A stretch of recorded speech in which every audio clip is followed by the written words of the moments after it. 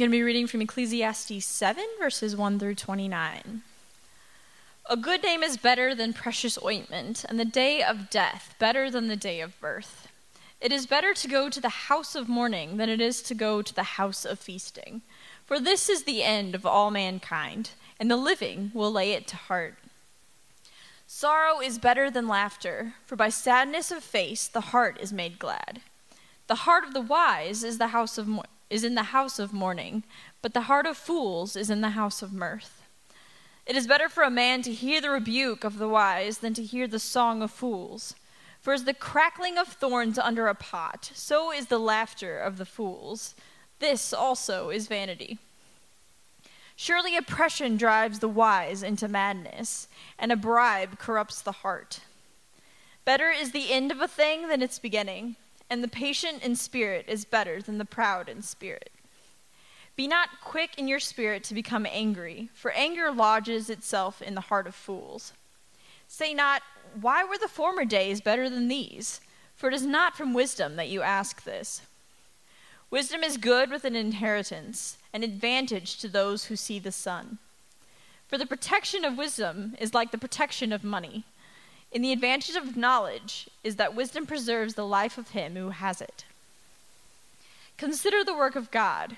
Who can make straight what he has made crooked?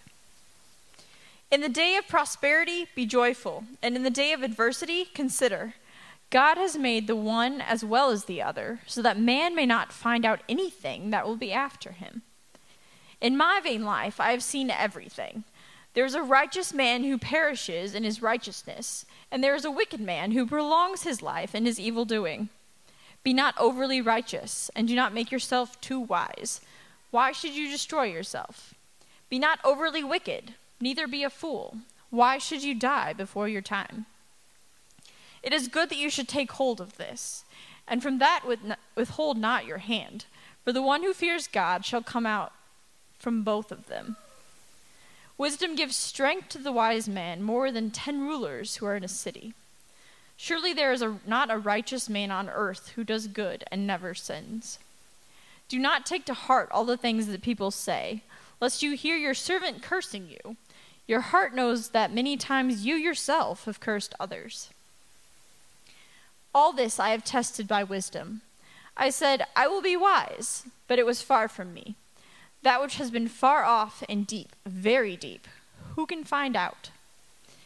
I turned my heart to know and to search out and to seek wisdom and the scheme of things, and to know the wickedness of folly and the foolishness that is madness. And I find something more bitter than death, the woman whose heart is snares and nets, and whose hands are fetters. He who pleases God escapes her, but the sinner is taken by her. Behold, this is what I found, says the preacher, while adding one thing to another to find the scheme of things, which my soul has sought repeatedly, but I have not found. One man among 1,000 I found, but a woman among all these I have not found. See, this alone I found, that God made man upright, but they have sought out many schemes.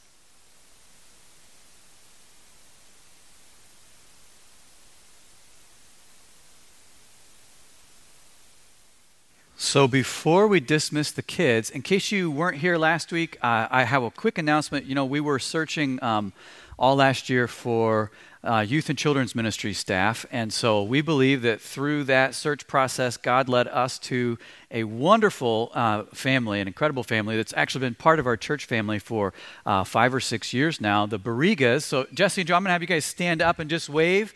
I want especially the kids to look at Jesse and Joe.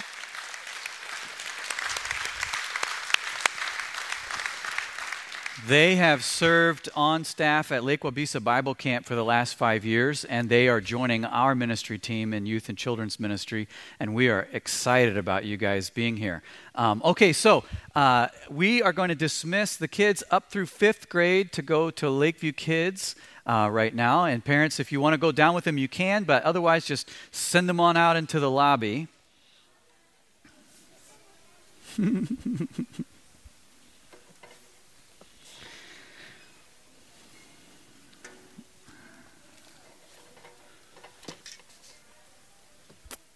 And we will turn to the sunny book of Ecclesiastes. All right. As we get into this passage in Ecclesiastes 7, we've been going through the book of Ecclesiastes this summer. It's our summer sermon series. And let's set up the chapter this way. Imagine that God came to you with a choice. It could be a vision, could be a dream, whatever. But God came to you and he said, I am going to bless you and give you something. And you get to choose what it is. And here are your options. You can choose a long life, great wealth, you'll always win no matter what you do, or wisdom. God, and it's not a trick question. It's not like if you choose the wrong answer, God's going to say, you chose wrong, now you're damned to a hell for eternity. No, God says, I'll give you whatever it is that you ask. You get to choose, and I'm going to dump bucket loads of it into your life. What would you choose? Well, we all know that the socially acceptable answer in this church context is wisdom. Of course, that would be the right choice. Every good Sunday school kid would raise their hand and probably say Jesus, who's not on the list. But, wisdom, right? That's the right answer in our context. But think about it for a minute without thinking through what is the socially acceptable answer. Think about where your heart really is. What would you choose? Solomon chose wisdom. And that's no surprise to us. But you can read about this story in 1 Kings chapter 3. God actually came to Solomon and said this. He said, I'm going to bless you. What do you want? I'm going to give you whatever it is that you want. And Solomon said, I'm the new king of Israel, and I don't know how to lead your people. Please give me wisdom. And God said, because you chose wisdom, I'm also, in addition to wisdom, I'm also going to give you a long life, great wealth, and all of your enemies will be defeated. So he actually got all of the above by choosing wisdom. Solomon loved wisdom. That's no surprise. He was the wisest man who lived. Solomon wrote this in Proverbs chapter 3, verse 13. He said, blessed is the one who finds wisdom and the one who gets understanding. For the gain from her is better than gain from silver, and her profit better than gold. She is more precious than jewels. She is more precious than jewels, and nothing you desire can compare with her. All right, Solomon loved wisdom, and he saw the value of wisdom. And that's no surprise. We also value wisdom today. What do we tell our kids in school? Work hard, study hard, get good grades, get a scholarship, go to college, get a good education. Your wisdom and knowledge and experience and skills that you pick up will take care of you the rest of your life. So apply yourself. Use all of your brains and get all that knowledge and wisdom. Right? We value this. And so did Solomon. So I was shocked when I read in Ecclesiastes 7, verse 16, that Solomon also wrote this, be not overly righteous, and do not make yourself too wise. Why should you destroy yourself? How could Solomon write, don't make yourself too wise, and when he also wrote, wisdom is more valuable than jewels and silver and gold, and nothing you can desire can compare with her? How does that square? I mean, wisdom is a good thing, right? So why would Solomon say, don't make yourself too wise? What's he doing? I think Ecclesiastes 7, it seems on the surface like a whole hodgepodge collection of random sayings. But if you start zooming out to look at the big picture, I think this is the point that Solomon's making in Ecclesiastes 7. Wisdom is a good thing, except when it's a bad thing. Wisdom does have great value, except when it's worthless. And as we go through, he shows us the benefits and the advantages and the value of wisdom, but he also shows us the limitations and the shortcomings and the disadvantages of wisdom. Because wisdom, just like anything else, can be vain in its pursuit. And that's the point of Ecclesiastes, is the vanity of life. So what we're going to do is we're going to jump our way through Ecclesiastes 7, and we're going to see two advantages and two disadvantages of wisdom that Solomon has identified in the vanity of wisdom. The first thing that we're going to look at is advantages to wisdom, and Solomon very clearly says there are advantages to wisdom. Verse 11 of chapter 7, he says, wisdom is good with an inheritance, an advantage to those who see the sun. For the protection of wisdom is like the protection of money, and the advantage of knowledge is that wisdom preserves the life of him who has it. So yes, wisdom has advantages and value and benefits. And here are two. Solomon identifies a lot of advantages of wisdom in chapter 7. Let's just look at two of them. The first one is this: wisdom understands that life is limited. Therefore, life is precious. Life is short. Therefore, it has great value. Wisdom understands this. See, in chapter 7, verse 1, he writes, "A good name is better than precious ointment, and the day of death than the day of birth. It is better to go to the house of mourning than to go to the house of feasting, for this is the end of all mankind, and the living will lay it to heart." Our days are limited. Our life is short, and the limited number of days that we will live make each day a precious one. That's what wisdom understands. Do you know what makes precious gemstones and precious metals so valuable? Is that they're rare. If gold and silver were so common that we would pave our driveways with them, well, gold and silver wouldn't be worth all that much. It's that they're rare. It's that the gemstones are rare. You don't find them just every day scattered on the ground like gravel. That's what makes them precious and valuable. And you are precious and valuable because you are very rare. You are a limited edition. In fact, there's only one of you. The song we sang, 8 billion people, right? And there's only one of you. You're a limited edition. You're precious, you're valuable, you're rare. And your rarity makes you priceless in God's kingdom and in God's heart. And not only are you a limited edition, but each one of your days is numbered. And your life will eventually come to an end. The inevitability of death is one of the main themes that runs throughout the whole book of Ecclesiastes. Death is reality. We all will die someday. So the wise person recognizes this and says life is precious. See, wisdom says, in view of the limited nature of life, don't waste your life. Don't waste your life through frivolous partying. Chapter 7, verse 4, he says, "The heart of the wise is in the house of mourning, but the heart of fools is in the house of mirth." Don't waste your life chasing one party after the next, living an endless party life. That is a waste of the limited amount of time that we have.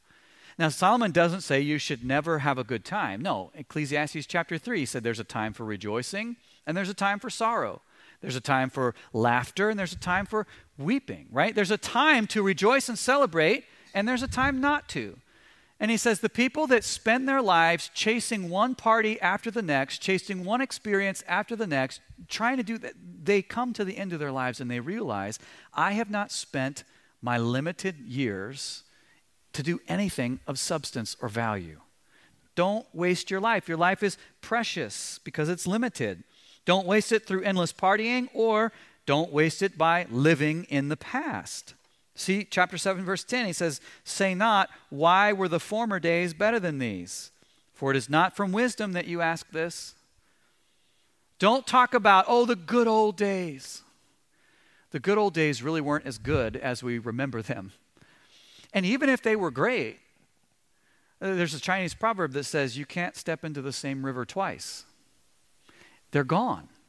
Even if the good old days were as good as we think they were, we're not having them back. You can't move ahead with what God has for you in life if you're constantly looking back at the past, longing for the good old days, looking at life in the past through the rose-colored glasses of nostalgia and thinking, if I could only get back to those good old days, right?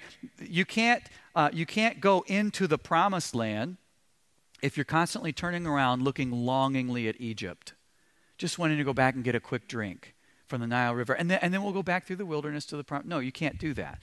Jesus is walking ahead of us on the path. And if we want to follow Jesus, we have to keep our eyes forward on him. We can't constantly be reaching back for what lies behind, right? Don't get stuck in the past. That's a waste of our lives. Instead, begin with the end in mind and take life seriously. See verse 8? Better is the end of a thing than its beginning, and the patient in spirit is better than the proud in spirit. We thought that Stephen Covey coined the phrase begin with the end in mind in his book, 7 Habits. Actually, Solomon came up with that idea about 3,000 years earlier, right? Begin with the end in mind. Okay, life is limited. What do I want my life to be at the end? Now, how can I spend each day intentionally and wisely to accomplish those things so that I'm taking life seriously and I'm not wasting it?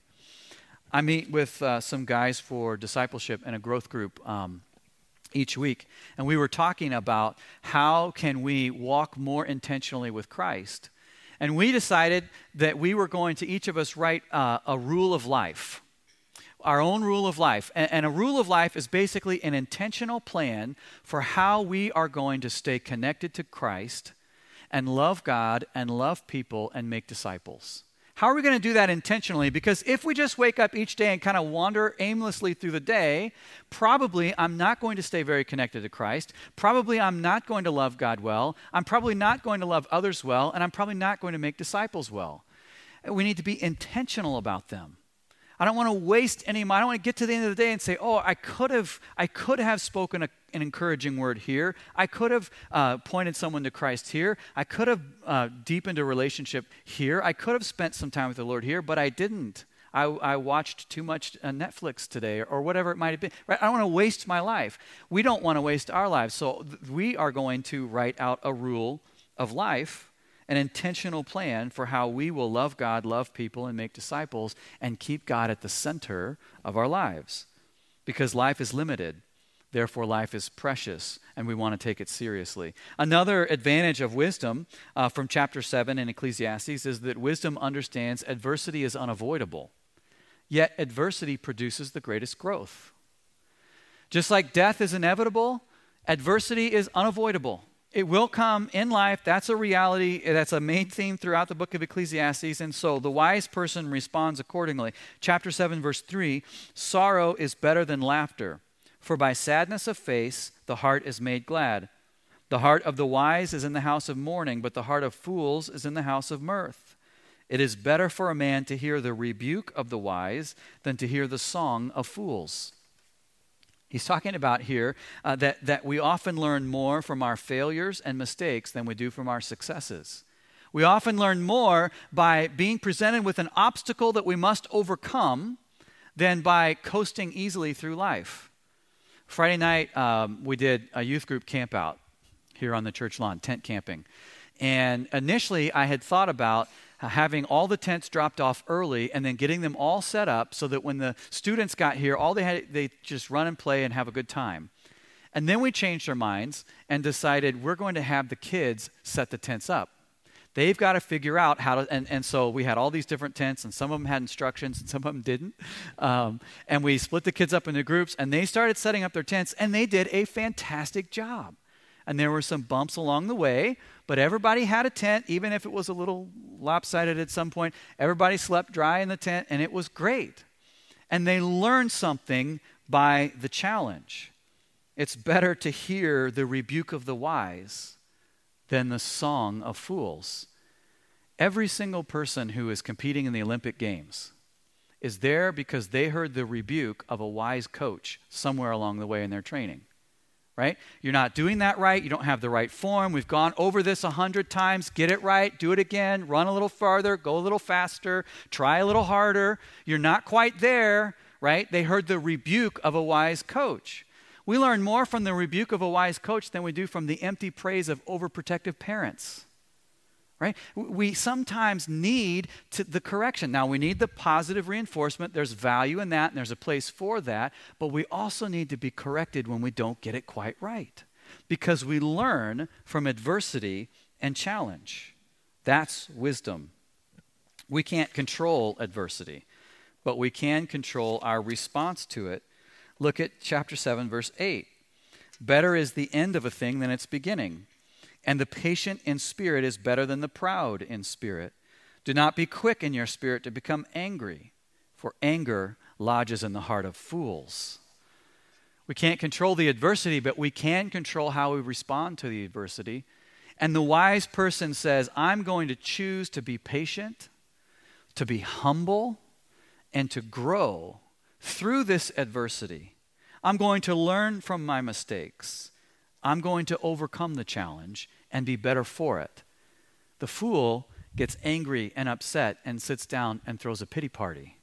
The wise person rises to the challenge and overcomes. That's wisdom. So there are advantages to wisdom. There are more advantages than those two in Ecclesiastes 7. Those are the two that I picked. Now we're going to switch gears a little bit and shift to the disadvantages of wisdom. Wisdom has great value, but wisdom also has shortfalls. And one of those disadvantages is that wisdom can lead to pride. Look at verse 13. Consider the work of God. Who can make straight what he has made crooked? In the day of prosperity be joyful, and in the day of adversity consider God has made the one as well as the other, so that man may not find out anything that will be after him. In my vain life I have seen everything. There is a righteous man who perishes in his righteousness, and there is a wicked man who prolongs his life in evil doing. Be not overly righteous, and do not make yourself too wise. Why should you destroy yourself? Be not overly wicked, neither be a fool. Why should you die before your time? It is good that you should take hold of this, and from that not withhold your hand. For the one who fears God shall come out with both of them. Wisdom has benefits. It also has limitations. And what Solomon is getting at in that passage is the pride of refusing to accept the limitations that God has placed on mortal human beings. You can't, no matter how much wisdom and knowledge you obtain, you can't make crooked what God has made straight. You can't make yourself so holy and righteous that you evolve beyond sin. Doesn't work. Solomon says, look, there's a limit to what wisdom can accomplish. And trying to step over the limitations, refusing to accept what God has placed as boundaries on human beings, that's pride. Sometimes we in our advancement and our education and our knowledge and our wisdom, we think we have evolved beyond, we have progressed beyond this old book written thousands of years ago that's so out of touch with modern day life, right? Oh, there's a lot of stuff in here that, of course, doesn't apply to our world anymore. We've progressed beyond that. Solomon says, stop being prideful. There's a limit to wisdom. No matter how much you try, you can't transgress its boundaries. It's a vain pursuit. That's what he's talking about in verses 23 and 24. He says, all this I have tested by wisdom. I said, I will be wise, but it was far from me. That which has been is far off and deep, very deep. Who can find it out? For all of our wisdom, for all of our progress, for all of our education, for all of our advancement, for all of our technology, for all of our science, we still cannot make straight what God has made crooked. We still can't control the vast majority of life. And we never will, because there are limitations on wisdom. When we transgress those limitations, it's nothing but pride. That's what the Apostle Paul was talking about in 1 Corinthians chapter 8, verse 1. He said, knowledge puffs up, but love builds up. The more knowledge we gain, the more we often struggle with pride. I know that from firsthand experience. I've gone to college, I've gone to seminary, I have a master's degree, I am a geek, I love to learn, I'm always reading all the time, I'm always listening to podcasts, I'm always putting more knowledge into my head, and the more I learn, the more my heart struggles with pride. It just is true. And I have to constantly remind myself, I don't know it all. Lots of people are smarter than me. It doesn't matter how much wisdom or how much knowledge we have if we're prideful. It's not a benefit or value to anyone. This is a disadvantage of wisdom. It can puff us up and lead to pride. Another disadvantage of wisdom. Wisdom cannot eradicate sin. Can't do it. No matter how wise we get, we cannot evolve beyond sin. We're still sinful human beings. See verse 19. Wisdom gives strength to the wise man more than 10 rulers who are in a city. Great advantages to wisdom, great value to wisdom, more than 10 rulers in a city. Yet, verse 20, very next sentence, surely there is not a righteous man on earth who does good and never sins. Doesn't get much more clear than that. Wise man through wisdom has more strength than 10 rulers in a city, but yet he's still a sinner, still fallen short of God's glory. Goes on in verse 21 to say, do not take to heart all the things that people say, lest you hear your servant cursing you. Your heart knows that many times you yourself have cursed others. Right, what he's saying is, look, no matter how wise you are, no matter how many verses you've memorized, no matter how many Bible studies you've gone through, no matter how many papers you've written, no matter how much theology you know, don't think that you are better than other people. Don't get all holier than thou in your judgment of other people. I can't believe that person said that about me. Well, just yesterday, I said that about that person over there. Right? That's what you're a sinner too. I'm a sinner too. We're all sinners. We need God's grace. We're all united in the reality that we've all sinned and fallen short of the glory of God, as Paul said in Romans 3:23. One of the pastors I know was a great friend to me in years past, is named Brian Bill, and he says, don't look down your nose at people who sin differently than you do. Because you sin too. I mean, your sin's different than theirs. And I think, well, their sin's more visible and obvious to other people than mine, so I'm better than them. No, maybe I'm just smarter at hiding it. Or maybe it's just sneakier in my heart. But I'm a sinner too. So we need to be humble. Wisdom and knowledge and learning cannot eradicate sin. That's the conclusion Solomon came to at the very end of chapter 7, verse 29. He said, see, this alone I found, that God made man upright, but they have sought out many schemes. For all have sinned and fall short of the glory of God. Romans 3:23. Even the wise are sinners. Wisdom can oftentimes lead to pride, and wisdom cannot eradicate sin. Yes, it has many advantages, but it has some disadvantages too.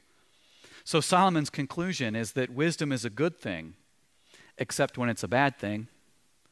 Wisdom has much value in our lives, but sometimes it can produce self-righteous arrogance, and that is of no value whatsoever. That's not an advantage at all. In fact, that's a disadvantage.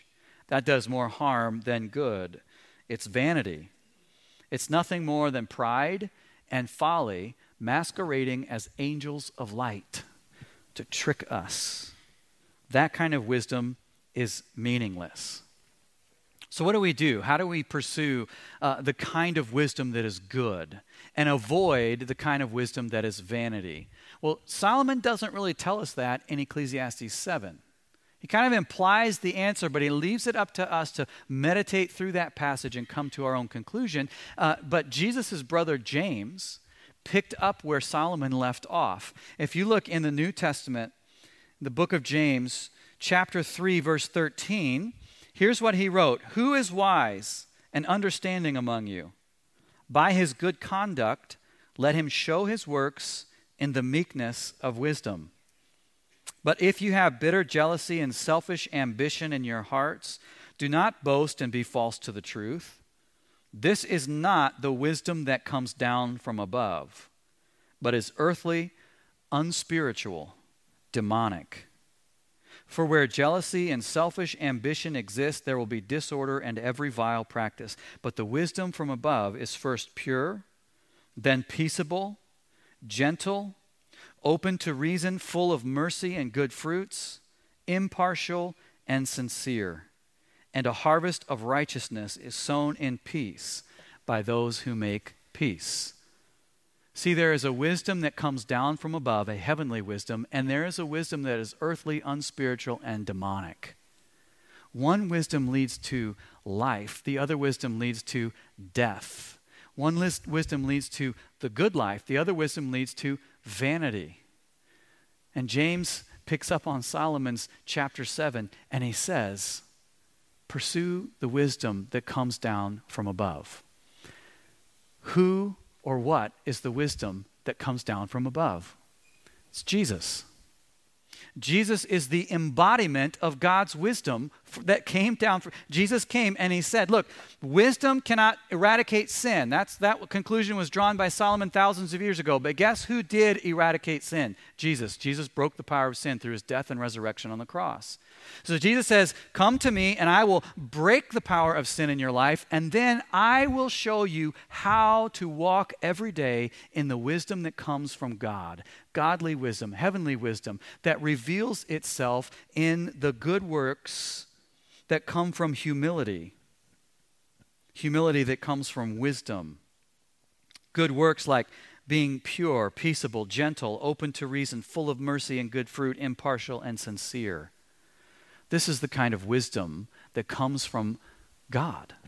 This is the kind of wisdom that has great value and produces the good life. And this is the invitation that Jesus gives.